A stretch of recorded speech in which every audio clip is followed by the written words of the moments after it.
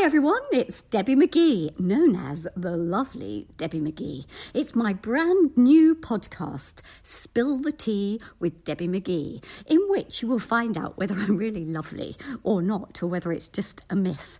But I hope that you'll join me every week to hear different stories from my life. You know, what motivates me, what's happened to me, who I've met, and, how I met my late husband, Paul Daniels. That's in Spill the Tea with Debbie McGee. Spill the Tea with Debbie McGee. And welcome to another edition of Spill the Tea with Debbie McGee. You could probably hear it in my voice. I'm so excited about my next guest. It's Biggins himself. Yes, Christopher Biggins. And boy, has he got some tea to spill. Spill the Tea with Debbie McGee. I'm delighted to be chatting to you on Spill the Tea with Debbie McGee, my lovely friend Biggins. So welcome. Where I want to start with you, because we all know you as this wonderful, big, happy character. But were you like that as a boy at school? I'm sad to say I was. No, I'm absolutely. I haven't changed a bit in the. What is it now? 50, nearly 60 years when I was a 10-year-old or 11-year-old. I mean, for instance, let me give you an example. I had a best friend who's still with me. I mean, still in my life, called John Brown. And we used to go on cross-country runs. Only John and I hated cross-country runs. So we would turn them into walks. And we used to walk and we used to pick up lovely bunches of wildflowers on the way round. And the other boys who'd run, of course, had to wait for us. And then sometimes they had to wait for an hour. And they would be so cross with us. And we'd come sauntering in and they'd come, oh, come on, Biggins, come on, Brown. So that, and we used to be laughing all the time. I mean, it was wonderful. I've had a wonderful life. How lovely that you're still friends with him. Yes, absolutely. After that, you went on to drama school. And you weren't the stereotype actor at drama school. No, I just if I can butt in there. Yes. Prior to that, I did go to Salisbury Rep, which was in the days, good old days, where repertory companies were very, very popular and were absolutely marvelous, and big business. And I went there at 16 and a half years old. And I went and I said, can I have a job? And Reggie Salbeck said, yes, you can come for 2 weeks. To do a play, and I stayed 2 years. Oh, wow. And I got myself an equity card, and there was a great friend of mine who was a leading actress there called Stephanie Cole. And she insisted I go to drama school. That's when she suggested I go to Breslau Vic. I went and I auditioned for Breslau Vic, and I got in. And it was fantastic. It was just, because up until then, I'd always mixed with older people. And so then I was able to mix in my own age group, and it was a fantastic year. We had Simon Cadell, we had Jeremy Irons, we had Ian Gelder, who's still working, a girl called Hazel Klein, a girl called Gillian Morgan, a really wonderful group of people. I mean, it was fantastic. Tim Piggott-Smith, who sadly is no longer with us. I mean, it was just wonderful. Nor is Simon Cadell, funny enough. So. Sad things happen like that, but it was just a wonderful time to be at drama school. And then when you left drama school, everyone was hoping to get into the RSC, but yes, you were the only one that did at that time. I did. I think poor Tim Piggott-Smith was furious. Because Tim, who went on to become a great Shakespearean actor and a great actor, he was desperate to go to the Royal Shakespeare Company. And the casting director came down to the Breslau Vic School and sat in on auditions and things. And I was lucky enough to be asked to go because of a play called London Assurance, which was a wonderful play. And they wanted this character who had 3 entrances, didn't say a word, but made an impact. So he chose me. And of course I did. I had 3 entrances and the house went wild. Because he was talked about all the way through by people like Judi Dench and Donald Sinden and Elizabeth Spriggs. I mean, it was a wonderful cast. So I was very lucky. And then they said to me, you've got this part. Would you like to be an understudy? Well, I didn't know what an understudy was. So I said, yes, of course I'll do that. Some extra money. And of course, that was my downfall because, we were all very, very lazy in that year at the Royal Shakespeare Company at the Aldwych. And there was, when we did when we opened at the Aldwych with London Assurance, what's his name now? I'm going to try on his name, but one of the actors, whose name will come to me in a minute, he decided, and he was playing a lead role, he decided that he was bored and didn't want to rehearse anymore. So I had to do the last week of rehearsals with all these giants of theatres. And I didn't know it. I had to read it off the book because I didn't understand you had to know it. So it was pretty hysterical, I can tell. I learned very hard the wrong way of doing things. Oh, but very quickly. But I think lots of people today probably don't even know your background, at the RSC. I also read about a part that you had when you were 17, which might have been pre-drama school, in a play, and I'm going to read it because it's French, Le Médecin Malgré Lui. Yes, I do remember that. Indeed, it was the what is it? It's something duck or mallard, isn't it? Yes, I do remember that. I mean, it was at school. I did that because I had a wonderful. The reason I speak like I do now is because all my family are from Salisbury, and they all talk like that. They all have this wonderful Wiltshire burr. So they all talk like that. My great auntie Vi hated it. She was a snob. So she insisted that I had elocution lessons. So I went to Mrs. Christian at my school for elocution lessons, and she saw something in me and encouraged me into theatre.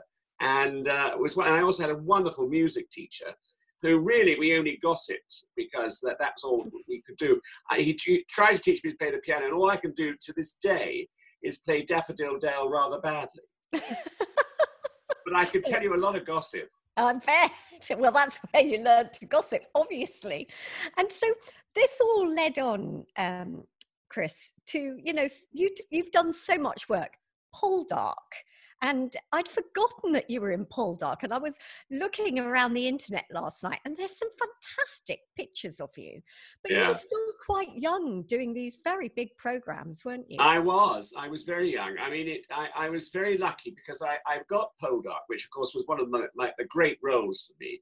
But I got it because when I did a series called I, Claudius, where I played Nero, and when it was transmitted, the producer of Poldark rang the producer of I, Claudius, and said, "What's this Biggins like?" And the producer gave me a very good write-up, and he said how good I was, a nice person, all that. So I got the part of the sex-crazed vicar in Poldark, which of course was wonderful. I mean, I absolutely loved it, and I became a great friend with the writer of the novels, Winston Graham. Barry Ingham, by the way, is the actor that I was thinking about, who went ill because he was bored with rehearsing. Barry Ingham, and so anyway, Winston was a wonderful man. His wife Jean. He wrote a scene in the book where Ossie Whitworth was told by the doctor that his pregnant wife, I was too heavy to continue to have sex with her, so I had to stop. Well, I was a sex mad vicar. So I was absolutely, I remember the scene vividly where he said, "You're too heavy." And I went, "Heavy?" I couldn't believe that he was saying this to a vicar. Anyway, so I had to stop having sex with my wife. So I then put my attentions on her sister. Jane Wymark played my wife, and who was brilliant, and is still a very good friend. And Julie Dawn Cole played the sister.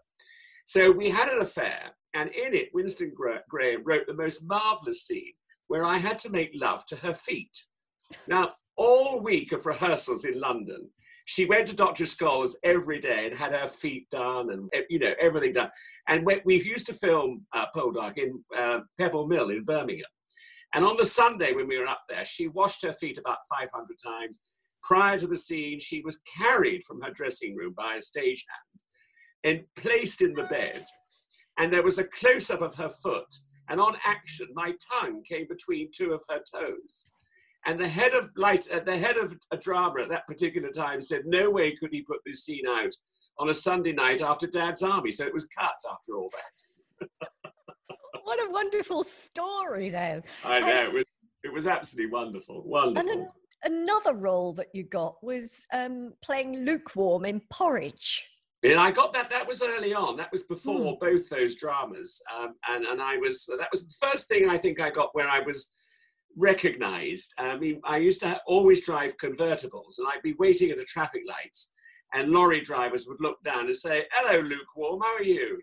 And so it was wonderful. And of course, it was wonderful to work with Ronnie Barker, and the sad demise of Richard Beckinsale, who, if he'd lived, would have been, I think, one of the biggest stars ever, because he was absolutely brilliant. And it was tragic that he died. I remember vividly, I was doing a film for Derek Jarman called The Tempest, Shakespeare's The Tempest. And we were filming in Northumberland, and I was in bed at the top of the house, at the top of the hotel. And there were no telephones. It wasn't a very sophisticated hotel. So suddenly there's a knock on the door, and there was the manager of the hotel saying, "Mr. Biggins, the Sun newspaper are on the phone and want to speak to you." And I thought, my God, what have I done now? So I went down flights and flights of stairs in trepidation about what I'd done. And I got there, and the editor said that Mr. Biggins was terribly sorry to tell you, but Richard Beckinsale has died, and we'd like a comment from you. So it was a tragedy. And he was so brilliant. But everybody was brilliant in that series. And I'm sad to say, I think there's only two of us left. Yeah. Everybody's died. I mean, it's terrifying, because it was 1976. And I know it was 1976 because Ronnie Barker there were 6 or 7 regulars in the first series. And he gave each of us a silver tankard. And he had Slade Prison 1976. Engraved on the front, and then our names, and my name, it was Lukewarm, and he put an initial against my name, so it reads Slade Prison 1976 Lukewarm P. Fantastic. And so from all this amazing acting work, you know have become this, you know, I don't want to use the word celebrity because that kind of crosses so many lines, but, you know, this well-known character that's then done so many other things, and probably a legend in British pantomime. And I can remember seeing you in Panto going back many, many years, where I think it was the first Dame that I saw that had changed the look a bit, and it was the years of Madonna being famous for the big yes. cone-shaped bras. Yes. And on you walked in your amazing costume with this great big cone-shaped over your boobs. And so did that idea come from you? Do you come up with ideas for your character in Panto? It did. I had a wonderful designer in those early days of costumes called Mark Cantor, who was absolutely brilliant. And we used to discuss things each year, you know, and that particular year, the cone bra that Madonna wore was very much in fashion. Everyone talked about it. So we decided that I would have one as well that year. And of course, it was fantastic, and it went down a storm. I always believe that the Dame, if the Dame is lucky enough, and of course it often happens that the Dame isn't lucky enough because they're not top of the bill, is that I like to have a different costume for every entrance. And I maintain that. And I think that is important, because I think the audience laugh at just the moment I come on, and then hopefully will laugh all the way through the scene, and then laugh as I exit. And so the costumes are very important. However, I have a very strange thing. I don't like the costumes in the dressing room. I find I'm terrified by them. And I like the dressing room because you know what it's like in pantomime. Yeah. It's so concise and intense for those 2 hours. And then you have very short time off, and you want to relax, and I can't relax if I'm surrounded by my costume. So what I do is I put my tights on, and I put my fishnets over my tights, and then I've got a sort of body stocking which goes right up to the neck and then down to the wrists, and covers all the nasty bits up. And I put my makeup on, and then I go in a dressing gown and my shoes, and I go in my dressing gown to the stage where I've got a quick change room, and there they all are, the hideous costumes, and that's how I do it, because I feel freer then in the dressing room. I feel I can enjoy myself and relax, whereas I can't relax if I'm surrounded by all those costumes. And of course, my costumes are so big. I mean, they're huge and they're very heavy, some of them. I mean, they're real, you know, washing machines and things if I'm doing Widow Twankey, you know. And I remember I had a wonderful costume when I was playing Sarah the cook. And I had plates of eggs and bacon and tomatoes with knives and forks all the way around the skirt. And then I had HP sauce bottle on the front of the bodice. And then I had a huge hat with a chicken in a nest laying eggs. I mean, you know, it was magnificent costumes. They were wonderful. And then in more recent years, you've done, you know, some very different things, like you went into the jungle and won. Yes. What was that like, being in the jungle? Well, people say to me, and you already said that I've had a marvelous career, which is true. I actually have. Sometimes I read my CV and I can't believe it's me. And it has been very varied and absolutely marvelous. You know, working with Cilla Black, working with all sorts of Ronnie Barker, absolutely fantastic things have happened to me. So what I was asked to do, because I was always Ant and Dec's favourite choice to go in there, because I'd done a lot of their shows. And so every time they asked me, I was always booked to do pantomime. And I would never risk coming out of the jungle and going back to London and going straight into rehearsals, you know, after a strenuous, I mean, it's exhausting doing the jungle. So anyway, I always said no. Well, one year they asked me in January to do it. And I hadn't been booked to do a pantomime. So I said, yes, I'll do it. And I was very nervous about it and also very excited. And I have to say, people say to me, what is the best thing you think you've done or the greatest thing you've done? And I always say, the jungle. I mean, to me, it was fantastic. And also fantastic point of view that the audience voted me in and I won because of the audience. And that is an extraordinary thing. I mean, you know, I was in there with that awful model, Janice Dickinson, who's a vile creature. And we were there right to the end. And there were the two of us. And I was convinced that she had won. And so was she convinced she'd won too. And when they announced my name, she was shocked beyond belief. I was shocked, but I was really shocked. And I checked with the producer after. I said, was there much voting between us? Oh no, she said, you were miles ahead. So that pleased me a lot because she was so horrible. So, you know, in this business, and I think of anybody I know, you know everybody, you've met everybody, you've been to everybody's dinner parties. You're always, whenever I meet you, you've just come back from somewhere very exotic. Is there anybody that you haven't met yet that you'd like to meet?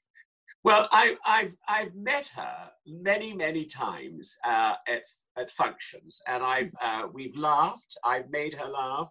We've had interesting conversations, but I would love to sit down and have dinner with Her Majesty the Queen, who I'm a great royalist, and I think she is one of the most amazing women ever.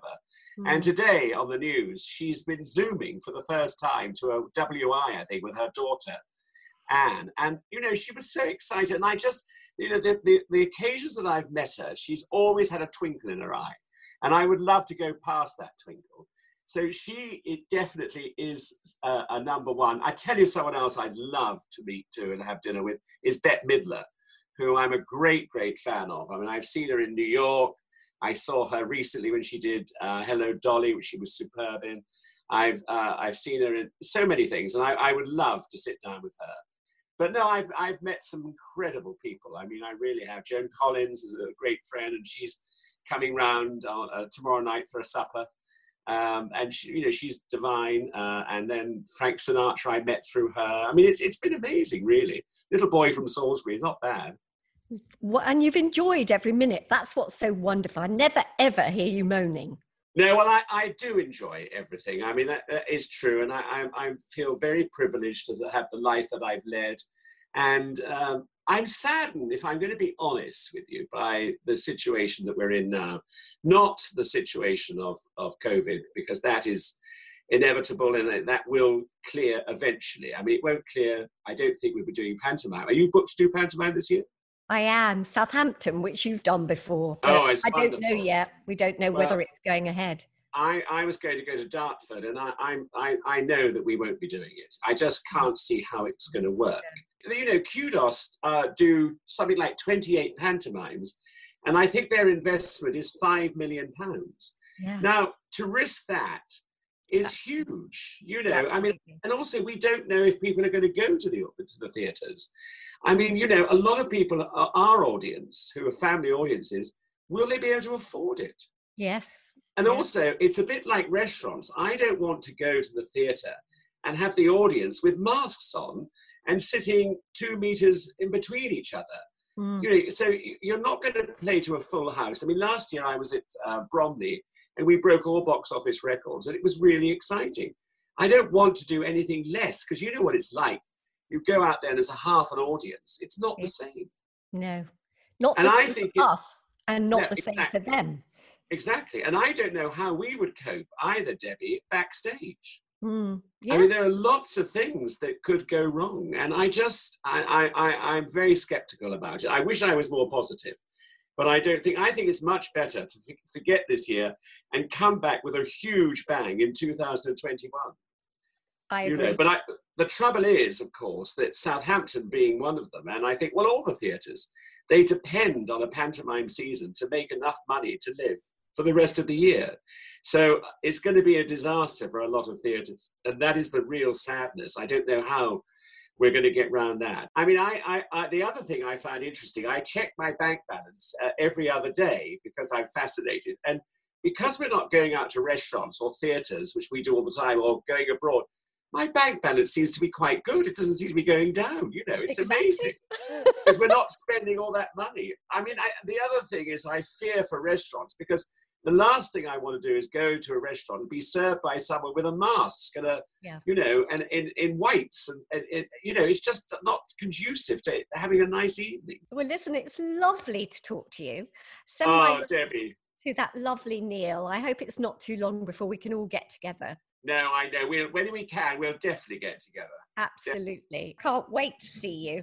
And you, Debbie. So much for talking to me on Spill the Tea. It's a pleasure. Mwah. Lovely to see you. Spill the Tea with Debbie McGee. You know you want to.